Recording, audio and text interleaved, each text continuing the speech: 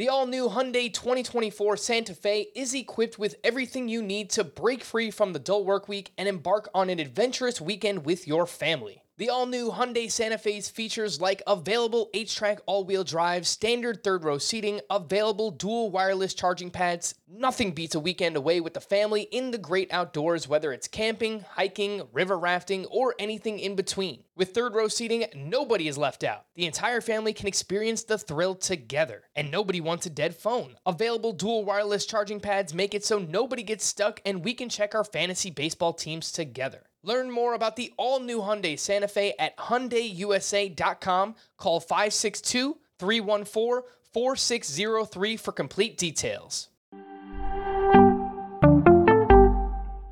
Welcome to the Fantasy Baseball Today podcast from CBS Sports. And first pitch crushing! Deep left field! This is way back!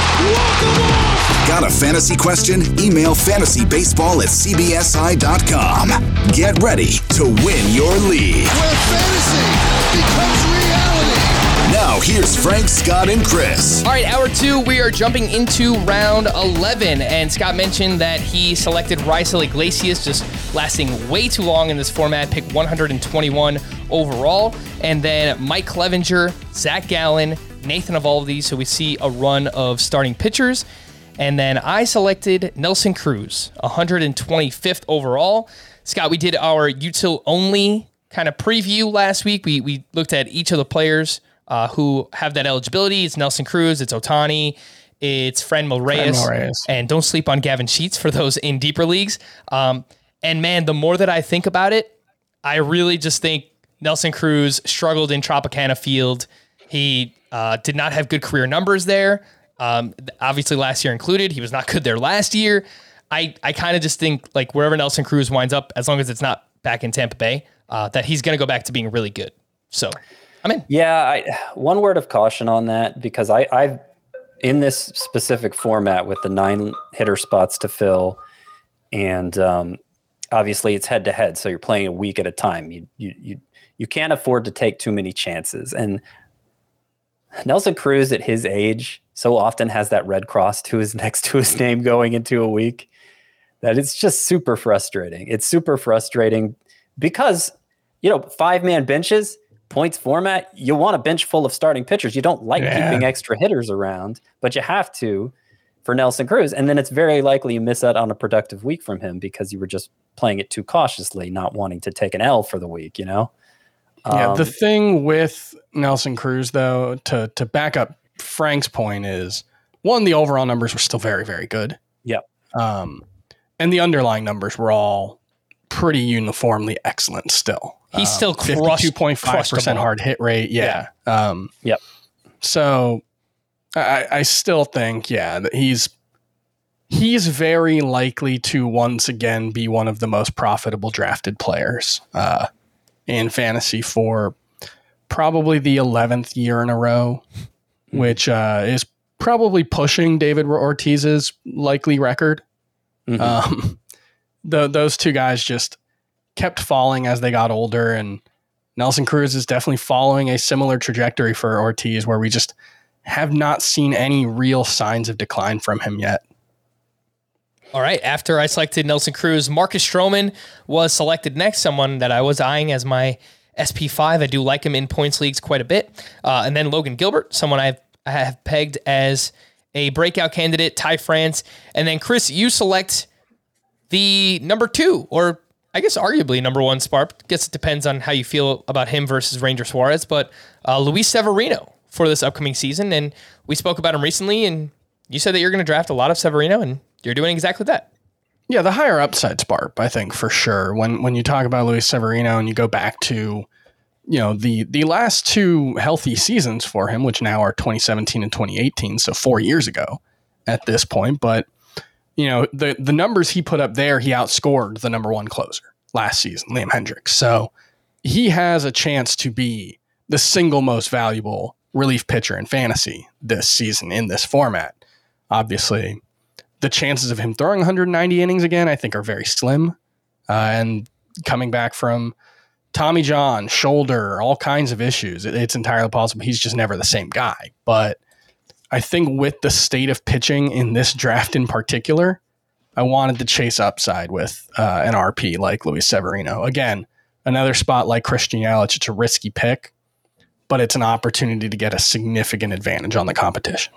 All right, after you selected Luis Severino, we see Ian Anderson, Lance McCullers, and Chris Taylor to finish out round 11. And I wonder if RJ White saw the report that Lance McCullers' forearm was like detached from his bone or from his elbow or whatever it was. I don't think that was an accurate accurate description of the report.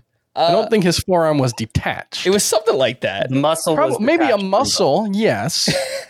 But I would assume that he's not like a Ken doll or a G.I. Joe and doesn't have like a removable hinge on his elbow. That would be very bad. But you know what it reminded me of? I mean, obviously I've got to go to an Adam Sandler movie here, but have you guys seen Mr. Deeds?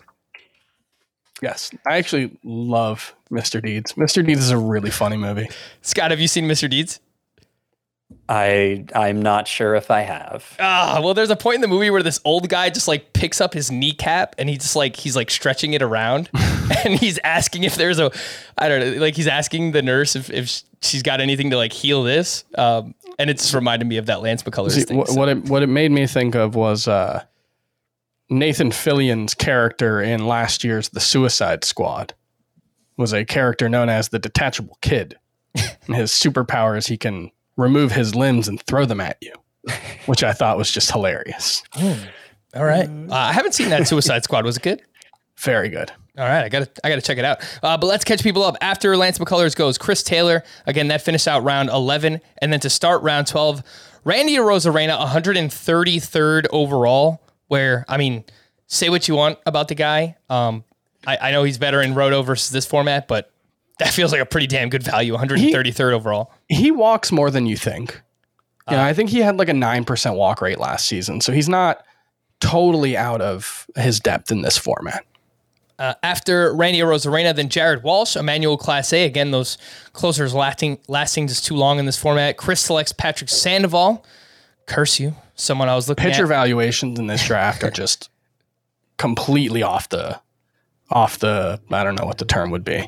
Off the chain. Yeah, they've exploded. And so, I mean, a lot of guys going 40, 50 picks earlier than they probably normally do. Yeah. At starting pitcher, but you have to adjust to that kind of draft. No, as well. I mean, I wanted 7 of my top 55. At this rate, I'm going to be lucky to have 5 of my top 55, unless you count Suarez. And you should.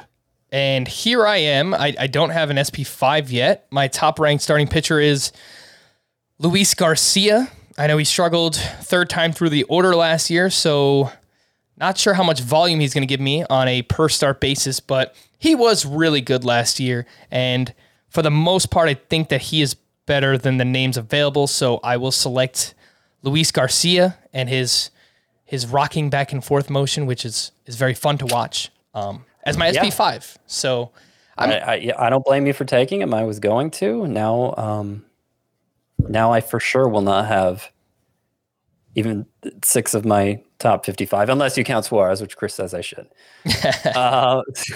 No, I think this makes sense, though. I mean, it sounds like we're admonishing the draft room here for pushing starting pitchers up like this. You look at the quality of hitters available, and it's not great. There just aren't any for this format, and given how many few hitter spots there are to fill, you just don't see anybody worth paying up for. Yep. Maybe 1 or 2 guys, but I think a lot of times if you do a head-to-head points draft, particularly with people who are used to drafting in Roto or categories, as this group mostly is, I'm sure, there's kind of just this.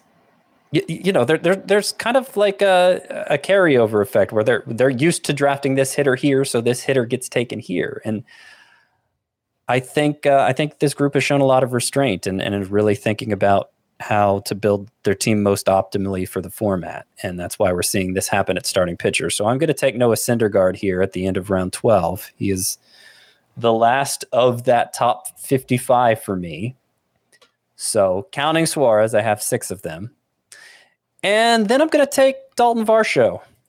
Dalton Varsho and just hope that he meets his upside and that I can have a real advantage at that position where only half the league will have a real advantage, and hopefully make up for some of my some of the areas where I lack with that. Yeah, this is not Dalton Varsho's strongest format. Roto, obviously, because he's a catcher eligible player who could potentially steal, I don't know, what do we think? 15 stolen bases is probably the upside. He was more like an 18 to 20 guy. I think the upside is in the minors. It really comes down to how many bats he gets. I feel like. That's if he's a true everyday player, then I mean, I think the ultimate ceiling with the extra bats from playing the outfield and the stolen bases. I mean, I think Salvador Perez is a distant number one at the position, so I'll say Varsho could challenge for the number 2 catcher this year. Yeah. That's the ultimate. Let's catch people up, and there is an update on the labor negotiations. Nothing crazy yet, but I will get you caught up there. Scott selected Noah Syndergaard and Dalton Varsho, as he mentioned. So we're into round 13, and Yoan Moncada, John Gray, and Michael Kopech were selected. Michael Kopech has relief pitcher eligibility in this format. Another guy who could really benefit from a shorter schedule. If he only has to pitch 5 months, he might be a starter for 4 of those. And I will select Wilson Contreras, somebody who strikes out more than you'd like. I don't know that he's going to be a true standout in this format, but someone I do think is going to play quite a bit. They signed Yan Gomes. I think that's either with the idea of playing Wilson Contreras a lot as their DH, or they're going to flip Wilson Contreras and he'll just wind up in a better situation. So either way, I think it will work out for Wilson Contreras. And that update that I wanted to provide, granted, this comes from John Heyman, so I guess take it with a grain of salt. Oh, no, it was also tweeted by Evan Drellich of The Athletic. Sources, MLB offered to start the CBT, that's the competitive balance tax, at $228 million. So for anyone who's been following, the MLB has been at 220. The Players Association has been at 238. So this is kind of a meeting in the middle here. But they go up to $240 million by the end of the 5 years. There's still quite a bit of a gap there between what the players are asking for and this offer, but it is certainly moving in the right direction. So we'll see if some good news can come on Tuesday. After I selected Wilson Contreras, Lourdes Gurriel, really strong pick there by Dan Schneider. I was looking at him as my outfield 3. And then Aaron Ashby, who also has relief pitcher eligibility, lots of upside. We just are not sure what the role is going to be yet. And then DJ LeMahieu, who has triple eligibility. That is first, second, and third base. That one hurt. Chris, you're reacting to LeMahieu. Okay. I wasn't sure if it was LeMahieu or Ashby, but you let out a big sigh. It was LeMahieu, which is sad. But yeah, he was, I have a hole at third base, and I was hoping I would have a DJ LeMahieu to fill in there. And because he's another guy who the plate discipline helps him a lot in this format, and I think he's going to bounce back. I don't think he's going to be what he was in 2020 or even 2019, but I do like his chances of bouncing back. So that was frustrating, I'll admit. All right. Yeah. Look, if everything works out for LeMahieu, he could be a true standout in this format as well. And if the Yankees lineup bounces back, then we should get a lot of volume and a lot of run scoring opportunities. So again, things that could definitely help LeMahieu in this format. Chris instead selected Jared Kelenic, and then we see Steven Strasburg, Edwin Diaz, and Zach Greinke. Man, Nathan Judah has basically been your rival today, Scott. Carlos Carrasco now. Yeah. So the forgotten ace trio getting pushed up to the 150 range here. Which I think, especially in a points league, I mean, these are guys, Zach Greinke, the strikeouts were down last year, but if he's right, then what his most valuable asset is innings and volume. And again, that is what helps you in this format. If Carrasco could stay healthy, he got I believe a bone chip removed from his elbow in the offseason. I personally feel that's what plagued him more than anything else last year. I know he was dealing with the hamstring injury, but hopefully Carrasco can bounce back. If he's anywhere close to the pitcher he was in, I think even the short in 2020. Yeah, 2020 he was awesome. Then he's going to be a steal at this point in the draft. Now I should mention it's a forgotten ace trio. I only mentioned 2 names there, so there's another one. There's another one hanging out. Shh, we can't mention that name yet. No. Maybe I'm going to select him. I don't think you should. I don't know. We'll see. After Carlos Carrasco goes, we are in round 14. Joey Gallo, Jose Urquidy, and Chris selects Kenley Jansen, who I believe, and I think most people believe, will be the closer wherever he signs. I mean, maybe there's 3 or 4 teams that he goes to where he isn't the closer, but I don't. And I can't imagine he's going to sign anywhere that he's not going to be the closer. Right. Yep, makes sense.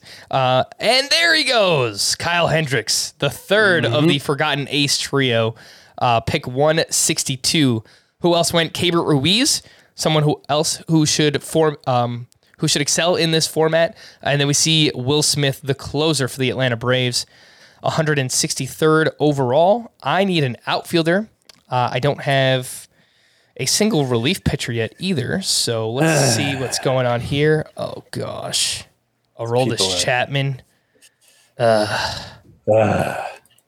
want to do that. A lot of groaning going on in this mock draft right now. They have just destroyed starting pitcher. Oh, geez. And there are a lot of openings in people's starting lineups, the hitter spots, and yet we're already into drafting bench pitchers. Yeah, I think is the right way to approach it. I'm just not used to everybody approaching it that way. What I'm going to do is, even though he's not my highest ranked reliever, he's not Scott's highest ranked reliever, I am going to select Cal Quantrill, who I think pretty uniformly is the 3rd ranked SPARP this upcoming season. I guess however good you think Michael Kopech is going to be, like maybe there's a conversation there. True. But I forget about Kopech. I don't know. Syndergaard is not RP eligible? No. He is not. But yeah, Cal Quantrill, one of these guys, he was ridiculous down the stretch last year. The problem is the underlying numbers don't really line up with what he was doing. Not as many strikeouts, the walk's a little bit higher than you'd imagine, but he does excel in hard contact suppression. So usually those kinds of pitchers are hard to project year over year, but you give the benefit of the doubt to Cleveland. And I mean, we're pretty late in this draft. It's round 14 and he's my first relief pitcher. So I did come into this one. No, I think the SPARP, I don't believe in Cal Quantrill, what he did last year. Certainly not that, what was it, a 15 start stretch with a sub 2 ERA or something? Yeah. Sub 3 ERA or sub 2? 2.89 ERA overall. Oh, okay. Yeah, so I think it was a sub 2 ERA over the stretch I'm talking about. Very long stretch. And I don't believe in it, but I think the upside of that and your RP spot makes it worth gambling on in this format when he might go undrafted in a 12-team roto. And he probably should. But the thing about that also is we've got, 4 at least viable SPARPs this season, which means that potentially only 20 actual closers are going to be starting at any given point. So that's the other thing about this format is that there are only in a 12-team league at most 24 closers starting. Right. So I guess occasionally you'll get a starting pitcher eligible player closing, but you probably wouldn't want to use them anyway. So it's not. It should be easier if Cal Quantrill or Luis Severino flop to find a replacement option, because it's not just everybody going after every single person who might theoretically get a save like you have in a lot of roto leagues. Right, exactly. There's always a closer on waivers in a 12-team points league, and like a true closer, not like whoever the Orioles happen to have been running out there last week. Let's see what else has gone on. Since I selected Cal Quantrill in the middle of round 14, we see Jake Cronenworth, Anthony Rizzo, Jordan Romano, and then Scott goes with Aaron Savale and another of the profit pocket, that is CJ Cron, to kick off round 15. What's he still doing there? That was one of the few hitters I thought was worth taking ahead of everybody else as all these starting pitchers go off the board. 5 rounds after Josh Bell. Yeah, I know Cron doesn't walk as much as like Josh Bell or Votto or even Hoskins, so maybe that's what people are looking times like. And 470 at bats, so 530 plate appearances. He walked 60 times last year. He at least did last year, okay?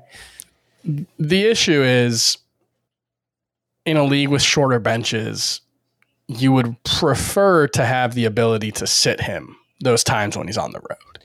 Oh, that would be the one thing. That's Yeah, actually if he has a full week on the road. Yeah, that's a really good point, Chris. And I think everyone who plays in a head-to-head league where you are facing one opponent week over week throughout the course of your season, you probably don't want more than one Rockies player.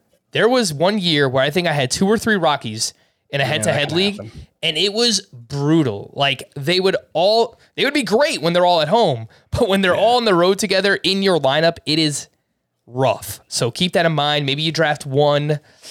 I probably don't even want 2, but just keep that in mind. Don't overdo it with the Rockies players in this format. I mean, there's only in a head-to-head points league. Are there 3 Rockies worth drafting? CJ Cron. I don't know. That's a good question. Story, Cron, maybe Blackmon. Well, Story's not going to be back. But Cron. Brendan Rodgers. I'd put Brendan Rodgers ahead of Blackmon. Yeah, I think Rodgers and I'm about to time out. I'm just going to select Austin Meadows. I think this is like too late for Austin Meadows anyway. I think he averaged 3 fantasy points per game last year, so might sit against lefties. There's a chance that he's traded. I don't really know that we know for sure who Austin Meadows is at this point in his career, but 173rd overall, I'll take a shot at that point. So it's just too late. After Austin Meadows, well, actually, let's see what else happened this round. Scott selected CJ Cron at the top, then Aroldis Chapman, Tarek Skubal, Alex Verdugo, strong pick in a points league, lots of doubles, should hit near the top of the Red Sox lineup. I selected Austin Meadows, then Eddie Rosario, and Joe Ryan. And Chris, you are on deck. See what you are gonna do here.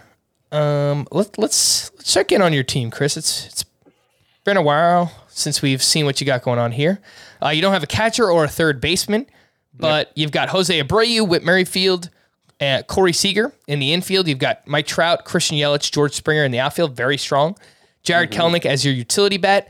Then at pitcher, you've got Robbie Ray, Eduardo Rodriguez, Brandon Woodruff, Framber Valdez, Patrick Sandoval, and you've got your 2 relievers in Kenley Jansen and Severino.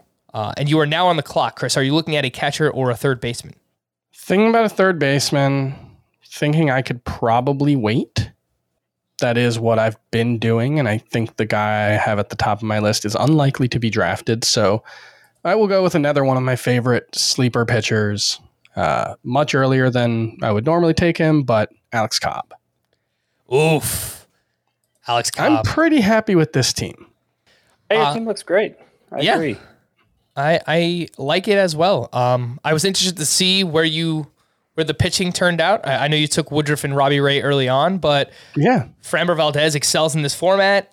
You and I are both in on Eduardo Rodriguez. We all like Patrick Sandoval as a breakout candidate. You've got an elite closer with a SPARP, and now you get another pitching option, some more depth there in Alex Cobb. So it's a nice team you put together here, Chris. I'm pretty happy with it so far. Obviously, catcher's not going to be good.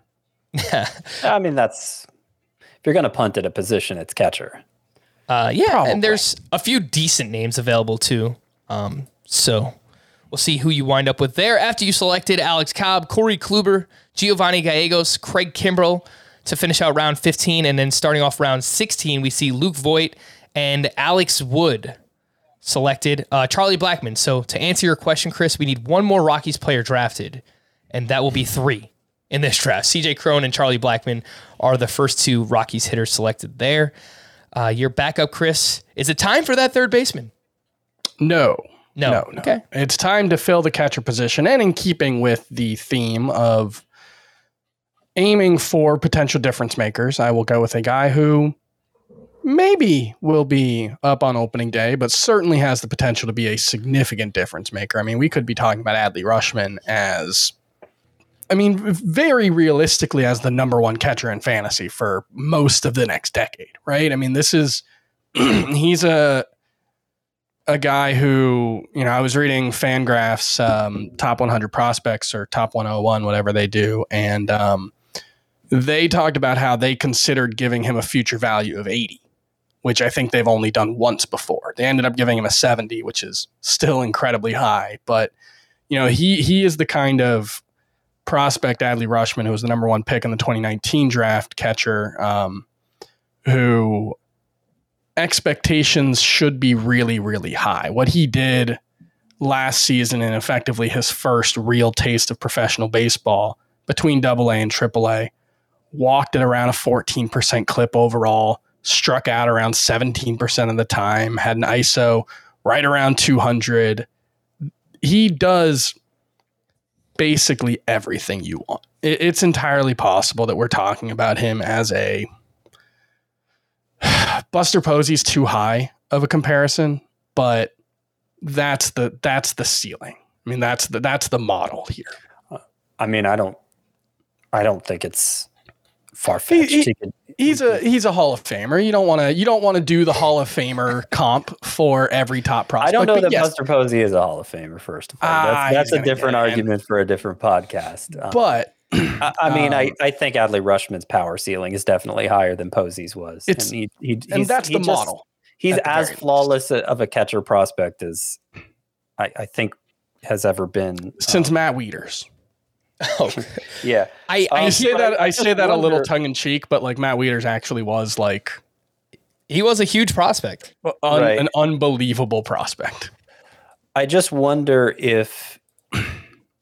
Hang on, I wonder something, but I'm trying to make my picks here also. Yeah, Scott, you make your picks. In the meantime, I did just want to mention the strikeout to walk rate for Adley Rutschman last year in the minors. 90 strikeouts to 79 walks. I mean, this guy's plate discipline was ridiculous. So you're talking about a format where that kind of skill set obviously excels. So I'm all about it. I really do think if you play in a one catcher head-to-head points league and you wait a catcher, I think Adley Rutschman is a really smart move.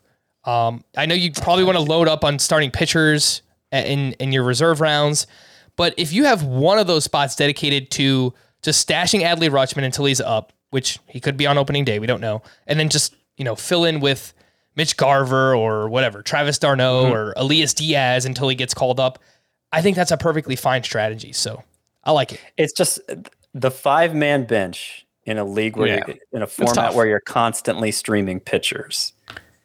You don't think 4 bench spots is enough though, Scott, for starting pitchers? I would say this. I never have enough bench spots in a head-to-head points league. Yeah. You would hope that it's not a month and a half wait.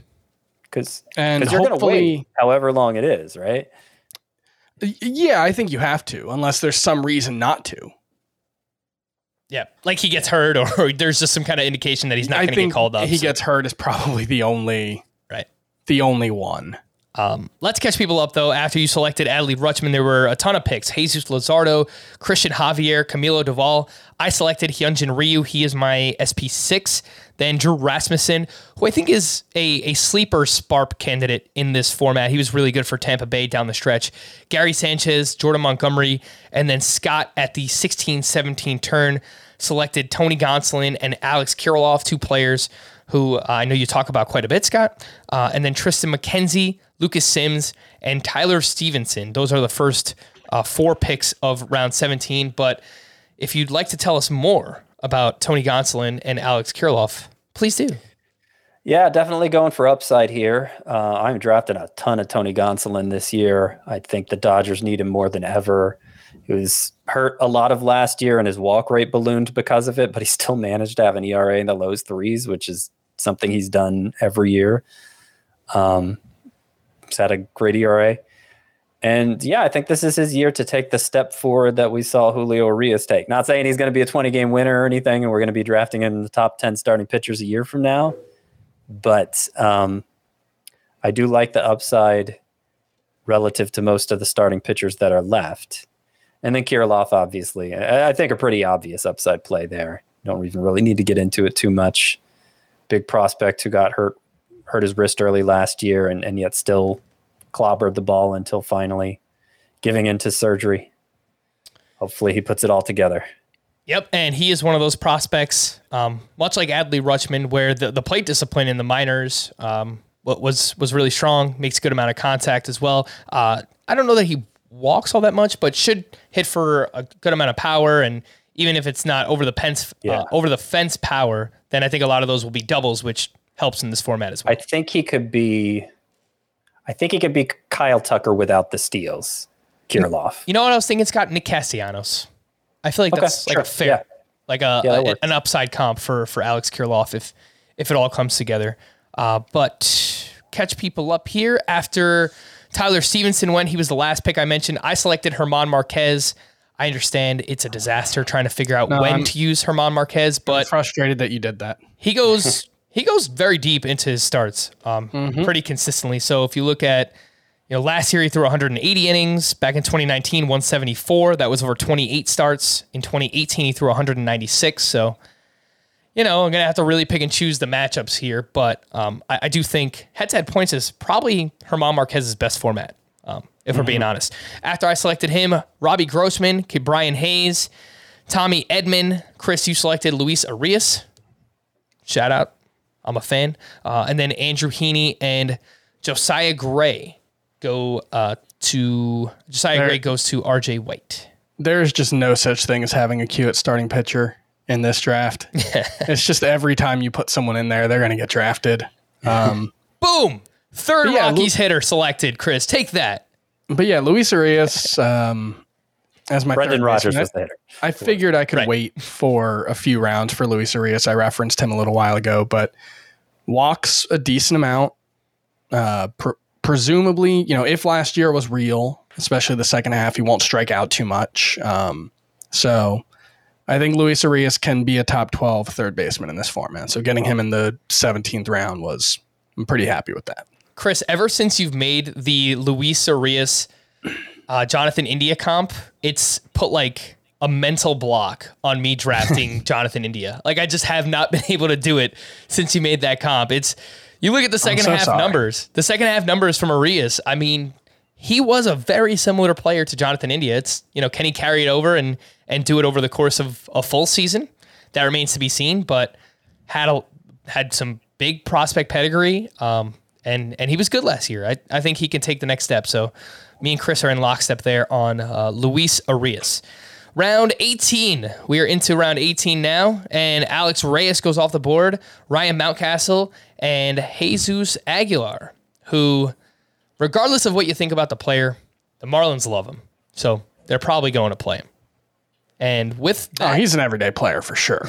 I still want to see what Lewin Diaz can do, Chris, with everyday at-bats, but... Yeah, but they've got the DH.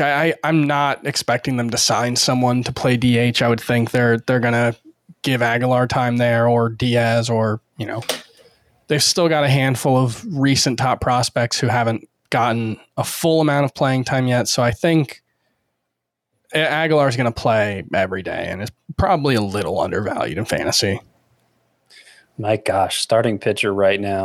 Round ugly. 18, a little over 200 picks in. My top ranked starting pitchers are Yusei Kikuchi, Luis Patino, and Nestor Cortez. Same.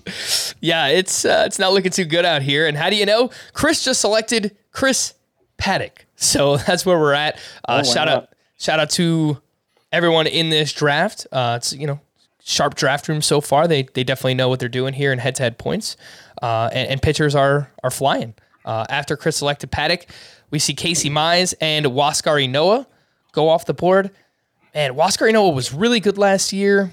I'm not sure that he has a rotation spot for sure with the Braves, but if he can rekindle some of what we saw in the first half of last season, he could be a steal. He's going quite late in drafts. He's like a poor man's Dinelson Lamet, like the version of Dinelson Lamet we hoped we were going to get, when he, I think it was 2020, I guess, heading into 2020. Yeah. It definitely seemed like just the way they used him versus other pitchers in the postseason that they don't really value Ynoa as a starting pitcher, at least not a long-term option in the rotation. And so I'm not expecting him to win a rotation spot, but he's certainly in the mix. And he's a 2-pitch pitcher who's probably going to give up some home runs. So it makes sense why they may not view him as a starter, but he's probably going to get a bunch of strikeouts too. So, I think there's nothing there. Yeah. And he's another one of these, Chris, kind of like Jack Flaherty, where StatCast doesn't like Huascar Ynoa because he allows a lot of hard contact, but the underlying numbers on Fangraphs, the ERA estimators, the K- walk rate, all of those things really did like Huascar Ynoa last year. I would caution, anyone who drafts him with the looking forward, if he gets off to a hot start because he's like that 2-pitch pitcher, he's someone I could see the league kind of adjusting to maybe the second or third time they face him. So if he starts hot, I mean, maybe look at him as like a sell high candidate. I mean, this is like, we're really looking far ahead at this point, but just something I've noticed with Huascar Ynoa. Something I would also caution with Joe Ryan with this kind of invisible fastball. I think the more times that teams see him, like they might start to pick things up. So if he gets off to a hot start, maybe try to sell high on Joe Ryan. There's always the potential for, I think with Ynoa more than Joe Ryan, for that like Freddie Peralta type leap, where Peralta was he was a 70 to 80% fastball guy, and his fastball was just incredibly hard for hitters to pick up. And so he got a bunch of whiffs on it, but he got hit really hard and he couldn't really get through the order multiple times. Ynoa did throw a changeup 7% of the time last season, and the results were actually pretty good. It's a really small sample size, but if he can get that changeup to the point where he's throwing it maybe 15% of the time with how good his slider is, then I think things could get really interesting with Huascar Ynoa. I would say the same exact thing about Joe Ryan, actually, Chris, because his secondary stuff is really good. He just doesn't throw it that much. He throws his 4-seam fastball, which is just 91 miles per hour, 66% of the time. Slider 16%, changeup 10%, curveball 8%. So if he just uses those secondary pitches more, I think we could see a breakout from Joe Ryan. So pretty interesting pitcher. Let's catch people up. After Huascar Ynoa went, we see Luis Patino. I selected Bailey Ober, then Trent Grisham, Joe Adell, Jorge Soler. Great pick, Jorge Soler in round 18. Love that. Yeah. And then Scott at the turn, you go with nasty Nestor Cortez and Hunter Renfroe. I mean, for the brand, you got to do it. Did you see Nestor Cortez hit 96 miles per hour at an arcade the other day? Yeah, I mean, that's a good sign. We've got to learn more about these radar guns. I mean, that's with a running start. No, it was just a wind up on flat ground. Yeah, I thought I saw him take a step or two. Nah, it was off flat ground. Yeah, Nestor Cortez. I'm surprised. Like my initial ranking of him was much higher than anybody else clearly had him. So I obviously had to move him down quite a bit. He was really effective as a starting pitcher for the Yankees last year. Now, he gives up a ton of fly balls, and that's obviously a dangerous park to do that in. But he's just such a funky pitcher that, I don't know, I'm willing to give him a shot late, see if he can keep it going. He likes to throw off hitters' timing by varying his windup in sometimes comical ways. And really good control. Kind of a poor man's John Means. I don't know. I think that's possibly the biggest. Well, maybe not the biggest concern, but one concern is, do the Yankees commit to giving him a rotation spot? As of now, I think they have to, but we'll see what kind of moves they make. Yeah, Davy Garcia would have to have a really good spring or something like that, but he was awful last season, so it seems like he'd have to prove a lot. And I want to say this about Hunter Renfroe. He seems like a guy that would be better in categories leagues because the plate discipline isn't so great. He averaged about as many points per game as Randy Arozarena last year. He averaged as many points per game as Giancarlo Stanton last year. And I don't, maybe the strikeout rate goes south because it was a career best for Renfroe. But if that sticks for him, I don't see what part of his 2021 line he's not going to be able to sustain. I think the part of that would be that we've seen what happened with Giancarlo Stanton when he had the outlier strikeout rate season, and he was the MVP. Whereas Renfroe, it was like he had the outlier strikeout rate season, and it was I know, like you could point to one example, but a lot of times a guy does improve his strikeout rate and it sticks. Yes. And I'm not saying, for what it's worth, that Renfroe deserves to be taken on equal footing with Stanton. Yes. I mean, there was some weird, like the runs scored for Stanton, and there were some weird things going on with Stanton's stat line. But I'm just saying, like, I don't know why people are dismissing him so firmly when he was genuinely great last year and in ways that seem like they could stick. Yes, and the Brewers gave up a decent amount to get him. They gave up a few prospects in that deal, and they've talked Renfroe up. they view him as a main piece of their lineup, hitting right in the middle there, batting cleanup for the Brewers. We made it to the end of round 19. Before I reveal the latest picks, we're going to take a quick break, but we will get you caught up next on Fantasy Baseball Today. Robert Half research indicates 9 out of 10 hiring managers are having difficulty hiring. If you have open roles, chances are you're feeling this too. That's why you need Robert Half. Our specialized recruiting professionals engage with our proprietary AI to connect businesses of all sizes with highly skilled talent in finance and accounting, technology, marketing and creative, legal, and administrative and customer support. At Robert Half, we know talent. Visit roberthalf.com today. When you need mealtime inspiration, it's worth shopping Kroger, where you'll find over 30,000 mouth-watering choices that excite your inner foodie. And no matter what tasty choice you make, you'll enjoy our everyday low prices, plus extra ways to save, like digital coupons worth over $600 each week. You can also save up to $1 off per gallon at the pump with fuel points. More savings and more inspiring flavors make shopping Kroger worth it every time. Kroger, fresh for everyone. Fuel restrictions apply. All right, so Scott selected Hunter Renfroe at the start of the round, and after that we saw Eduardo Escobar, Ryan McMahon, Brandon Belt. I took Mark Melancon as my second relief pitcher. I also have Cal Quantrill. Honestly, I wanted someone else to select Mark Melancon. That's why I waited so long to take him, because I didn't want to have to take him, but no one else was going to take him. So all right, I'll be the one who takes Mark Melancon. After I took him, then Dansby Swanson, Michael Brantley. That's a sneaky good pick in this format. Akil Baddoo. We have reached the Reed Detmers part of the podcast. You know what? Reed Detmers needs to get more love. He was really good in the minors last season. Yes, he wasn't good in the majors, and maybe he won't be. He was, Scott, you can probably tell this story better, but college arm, lefty who goes 10th overall, I would guess that was more of a projectability signing than a upside draft pick, but he's surprised with the boost in velocity in the minors last year. Has but he an was amazing curveball. Very good in the minors, like 100 strikeouts in 60 something innings, a low 3s ERA. So he is someone that needs to be drafted, I think, in most leagues as a bench option. I would say maybe not in most head-to-head points leagues. We're going especially deep at starting pitcher today. But I would say your typical like 29 or 30 round roto league, Reed Detmers deserves to be in that discussion. And the Angels could definitely use him too. I'm looking at their projected rotation according to Roster Resource, and that includes Michael Lorenzen, Jose Suarez, and Jaime Barria as their SP 4, 5, and 6. So if Reed Detmers can provide anything, that would be great. After you selected him, then we see Michael Pineda, Jameson Taillon, and Kyle Gibson. And then in round 20, AJ Pollock, another fantastic pick. He was every hitter pick. Really good on a per game basis last year.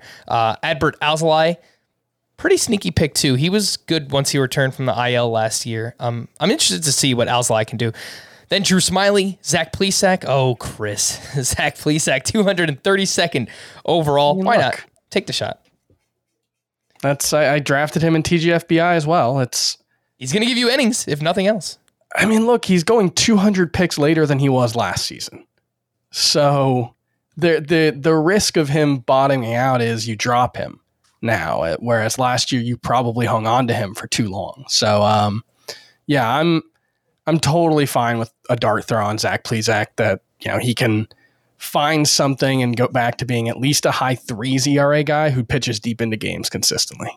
Yeah, and if he does that, he's probably a lot like Aaron Savale or Kyle Hendricks, who went, rounds ago. So take a shot this late. Then Marco Gonzalez, Sean Murphy, Frankie Two Hits, Frank Schwindel. I selected Garrett Whitlock, relief pitcher eligible, with the hope that he gets an opportunity in the rotation. He's another pitcher. We don't know exactly what he's going to be yet. He could be the closer for the Red Sox. He could be in their rotation.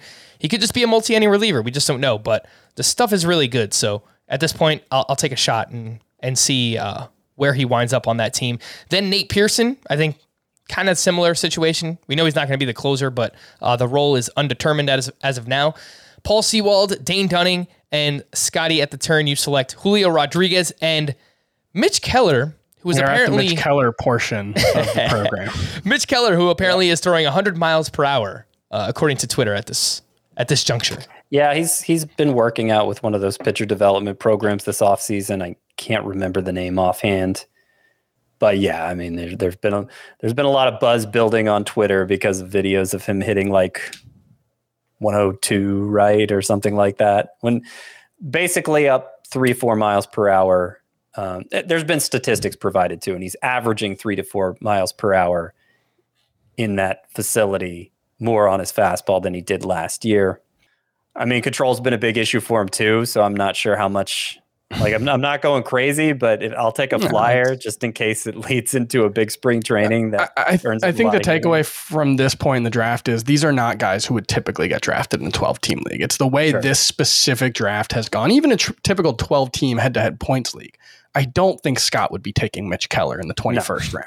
No, I wouldn't. I mean, it's just starting pitchers got hit so hard, and I don't see the need to fill up my bench with a lot of hitters when obviously ones of similar caliber will be available on the waiver wire anytime I want to tap into that, which is also why I took Julio Rodriguez, just in the off chance he does win a job in spring training, which Jerry Dipoto, the Mariners GM, has acknowledged is possible. Then I won't have to fight everybody on the waiver wire for him. Yeah, when you're in the draft and you can see in the last round that Dylan Carlson and Mitch Garver and O'Neal Cruz and Yuli Gurriel and Brandon Crawford, guys who typically would get drafted, are still out there. That's even more of an argument in favor of just continuing to go with that starting pitcher heavy bench, which I think pretty much everyone in this league has. Yep. So I'll continue that with my last pick as well. And I mean, Yuli Gurriel, I would have loved to take him if I hadn't already drafted 2 first basemen, because like this is his format. He actually averaged more points per game, 307, than Josh Bell.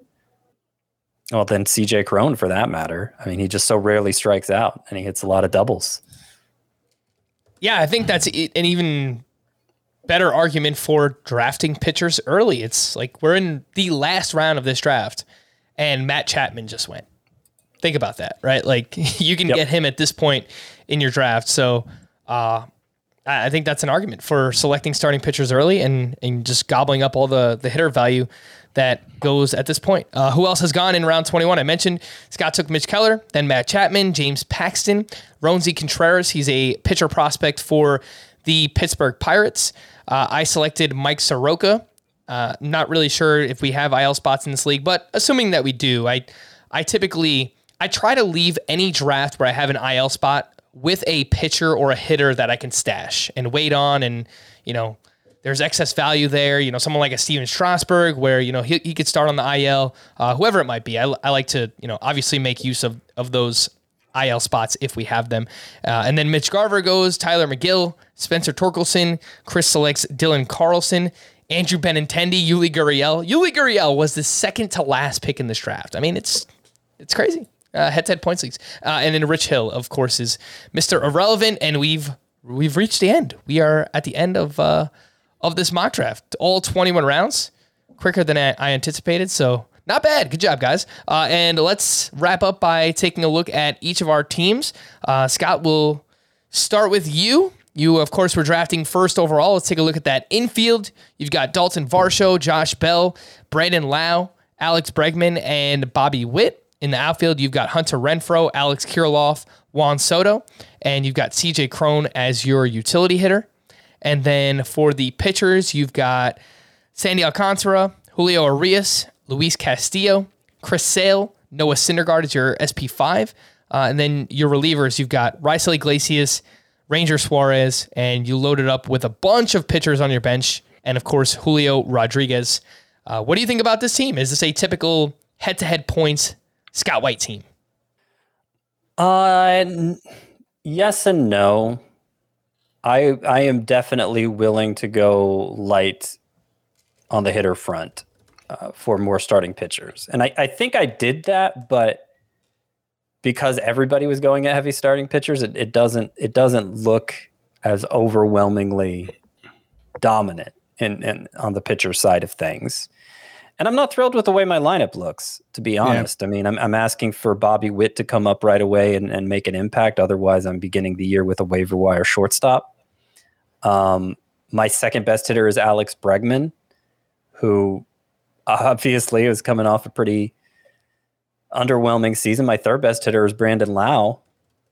I don't think it's like I think I can work with it. I think I can work with it because the reason I'm willing to go light at hitter is because you can really piece together a 9-man lineup off the waiver wire in this format. It's always replete with hitters. There are going to be a lot that weren't on people's radar that break out with big numbers over the course of a season. So I'm not sweating it too much, but it's certain. I don't think it's the best I've ever done. I think you need one more pitcher. Like I think if it was, gosh, I don't know who the guy would be. If it was Joe Musgrove instead of Noah Syndergaard, I think it works. I think that's where it's short. Like the offense feels like you're a pitcher short. It kind of is Ranger Suarez instead of Noah Syndergaard. Yeah. But I agree. I mean, I wish, given the investment I made at starting pitcher, I wish it looked stronger than it did. I'm trying to figure out maybe where you could have grabbed that starting pitcher, Scott. You took Alex Bregman with the first pick of round 5, but I know that you obviously wanted to wind up with a strong third baseman. So it could have been. Let's see, your round 7 pick, Flaherty, Max Fried instead of Alex Jack Bregman, Flaherty or Max Fried instead of Alex Bregman. Yeah. Or instead of Brandon Lau in round 7. Remember, we talked about how you were expecting the second base run. It turned out to be the shortstop run. But that crop of starting pitchers after Brandon Lau's not. Doesn't make me feel much better. Yeah. No, you're exactly right. And I don't regret the Bregman pick for what it's worth. I mean, sometimes the draft just plays out in a way that you can only do the best you can do. And I do think it made sense. Yeah, I mean, obviously I need Bregman to stay healthy. If he doesn't stay healthy, then it's a moot point. But I'd rather have that third base spot locked in than have to scrap for that, because a lot of people are going to be scrapping for a third baseman. There's going to be a lot of competition to fill that position if somebody does emerge off the waiver wire, like a Jose Miranda or whatever. All right, let's take a look at Chris's team. And on the hitter side, he's got Adley Rutschman, the top catcher prospect in the game from the Baltimore Orioles. Jose Abreu, Whit Merrifield, Luis Arias is his starting third baseman. Then Corey Seager. In the outfield, you've got Mike Trout, Christian Yelich, George Springer. Jared Kelenic is your utility bet. Then at starting pitcher, you've got Brandon Woodruff, Robbie Ray, Framber Valdez, Eduardo Rodriguez, Patrick Sandoval as your SP5, and then your relievers, Kenley Jansen, Luis Severino. On the bench, you've got Alex Cobb, Chris Paddock, Reed Detmers, Zach Plesac, and Dylan Carlson. I think this is a job well done, Chris. I think it's a really balanced team. Yeah, I'm really happy with the way this team worked out, and I actually went quite heavy at hitter. I think I only had 2 pitchers in my first 7 picks, I want to say. But then I hit pitcher really hard, and I'm really glad I did when I did, because it'd be really ugly if I had waited any longer. But being able to round out the Robbie Ray, Brandon Woodruff combination with Rodriguez, Framber Valdez, and Patrick Sandoval, it's not the most sure thing starting pitching staff ever, but I think all 5 of those are in my version of Scott's top 55, whatever that number would be. I feel good about all of them as a starter, and I like the upside of Cobb and Detmers, and Paddock is obviously a big wild card, and then Plesac, kind of similar, but I'm very happy with this team. Like, the pitching staff is good enough for how good the offense is. And part of that was I did take a lot of risks at hitter as well. A lot of people would throw up if they had a Mike Trout, Christian Yelich, George Springer outfield, but that's the kind of thing I'm willing to do. Yeah. And again, I think it's easier to take risks in a shallower lineup league because the replacement value is going to be much better on the waiver wire. So I do agree with, taking the shots on Trout and Springer and Yelich. This is obviously a very small thing to nitpick, but your only bench hitter is Dylan Carlson. Luis Arias is your starting third baseman. I'm looking at the remaining third baseman. Like, I probably take Josh Donaldson just to like shore up my third base position, but yeah, whatever. You could pick him up. Oh, he went undrafted, Donaldson? Yeah, Donaldson went undrafted, and then there's like Eugenio Suarez, Alec Boehm, who I like as a sleeper. But yeah, it's third base is definitely a weakness. But Yeah. I wanted, because Kelenick's my utility, I wanted to get an upside outfielder in case Kelenic doesn't hit. All right. Yeah. Scott, do you have any feedback for Chris and his team? No. I think this might be the first time ever Scott likes one of my teams more than his. I don't know if it's the first time ever, but yeah, I would say I do in this case. I mean, obviously it looks a lot worse if Yelich has a year like he did last year. Sure, yeah. That changes the math quite a bit, but you know, like I just got done saying, you can, especially the outfield, I think you could assemble the whole thing off the waiver wire over the course of the season and still have a really strong team. All right, and we'll wrap up. Take a look at my team here. At catcher, I've got Wilson Contreras, then Paul Goldschmidt, Jorge Polanco, Rafael Devers, Willy Adames in the infield. In the outfield, I've got Luis Robert, Eloy Jimenez, and Austin Meadows with Nelson Cruz at my utility. At pitcher, I've got Garrett Cole, I've got Logan Webb, Jack Flaherty, Sean Manaea, and Luis Garcia. My relievers are Mark Melancon and Cal Quantrill. So we each wound up with one Sparp and one closer. That's pretty interesting. And I think it's the first time that has happened this offseason. My bench is filled with pitchers: Hyunjin Ryu, Mike Soroka, Herman Marquez, Bailey Ober, and Garrett Whitlock. Chris, I like this team. I don't love it. I feel like I wish I either had a better SP2 or SP3. So yeah, maybe not being as aggressive on hitters in the, I don't know, rounds 2 through 8 range, and probably grabbing another starting pitcher there. Yeah, I mean, I think a lot of it comes down to how you feel about Jack Flaherty and Logan Webb. And since I'm a little lower on them both, it looks a little weaker. But if you swapped them for Max Fried and, I don't know, Joe Musgrove or Luis Castillo or something, maybe you feel maybe it's a little bit better or a little bit worse. But yeah, I think it's pretty good. But yeah, I think the 2-3 pitcher spots are where you look at it and say it would feel better if it was someone a little more of a sure thing. Scott, I don't know that I've drafted a team this offseason that you like. I feel like this one's probably gonna also fit that mold. But what do you think? I mean, again, the thing that stands out to me most, I've got Garrett Cole, who I think, is our unanimous SP1 at this point. But after that, I feel like the pitching could be a little bit better in this format. I mean, look, based on the way everybody was drafting pitching, I haven't looked at all 12 of the teams, but I'm sure everybody feels like the pitching could be a little better. Right. There's just so much competition. I think, look, I'd feel fine coming out of the draft with that team. There are no obvious holes in your starting 9 there. I think maybe the most questionable is Austin Meadows, because I think there's a good chance he's just a platoon player this year. But whatever, you can replace an outfielder off the waiver wire, no problem. Mm-hmm. And the pitching, I think, is, you got a true 1 through 3 there, and it's not like Luis Garcia and Sean Manaea are, they should be perfectly fine options that you keep on your roster, maybe move in and out of your lineup some, but keep on your roster all season long. All right. Well, I will take that. Some nice words there from Scotty. Some feedback, which I do appreciate. And speaking of which, Scotty, are you ready? Are you ready for Tout Wars on Tuesday? You are up. I know. Yeah, I'm ready, I guess. I guess I'm not going to do a lot of smack talk before I even drafted my first player. We'll see how the team comes out. But it's nice that I got to do my TG FBI draft, at least the majority of it, another 15-team roto draft before.